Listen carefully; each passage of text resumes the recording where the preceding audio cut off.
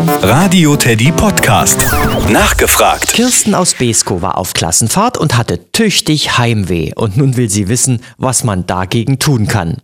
Das erste Mal allein zu reisen oder woanders zu übernachten kann wirklich sehr aufregend sein. Eine andere Umgebung, anderes Essen, ein fremdes Bett, kürzere Nächte, weil man noch so lange Quatsch macht oder quatscht. So viel Neues kann dann schon reichen, um sich unwohl zu fühlen. Die Sehnsucht nach dem bekannten Zuhause wird immer größer.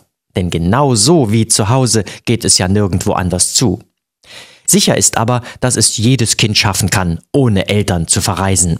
Wenn ihr zum Beispiel auf Klassenreise fahren wollt, könnt ihr ein Anti-Heimweh-Training ausprobieren. Übernachtet ab und zu nicht zu Hause, sondern bei Freunden oder Großeltern.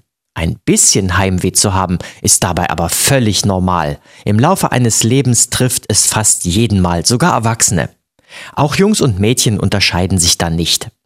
Der Begriff Heimweh ist bereits vor mehr als 300 Jahren entstanden und kommt aus der Schweiz. Deshalb nannte man die Krankheit früher auch Schweizer Krankheit. Kein Wunder, dass das berühmteste Buch über Heimweh von einer Schweizerin stammt. Sie hieß Johanna Spyri und hat die Geschichte von Heidi erfunden, die ihr bestimmt kennt. Was ganz gut helfen kann, ganz offen über Heimweh zu sprechen. Ihr werdet feststellen, dass es mancher Freundin oder manchem Freund ganz ähnlich geht. Und das Gefühl, ich bin mit meinem Heimweh nicht allein, hilft wunderbar durch Tage und Nächte weit weg von zu Hause.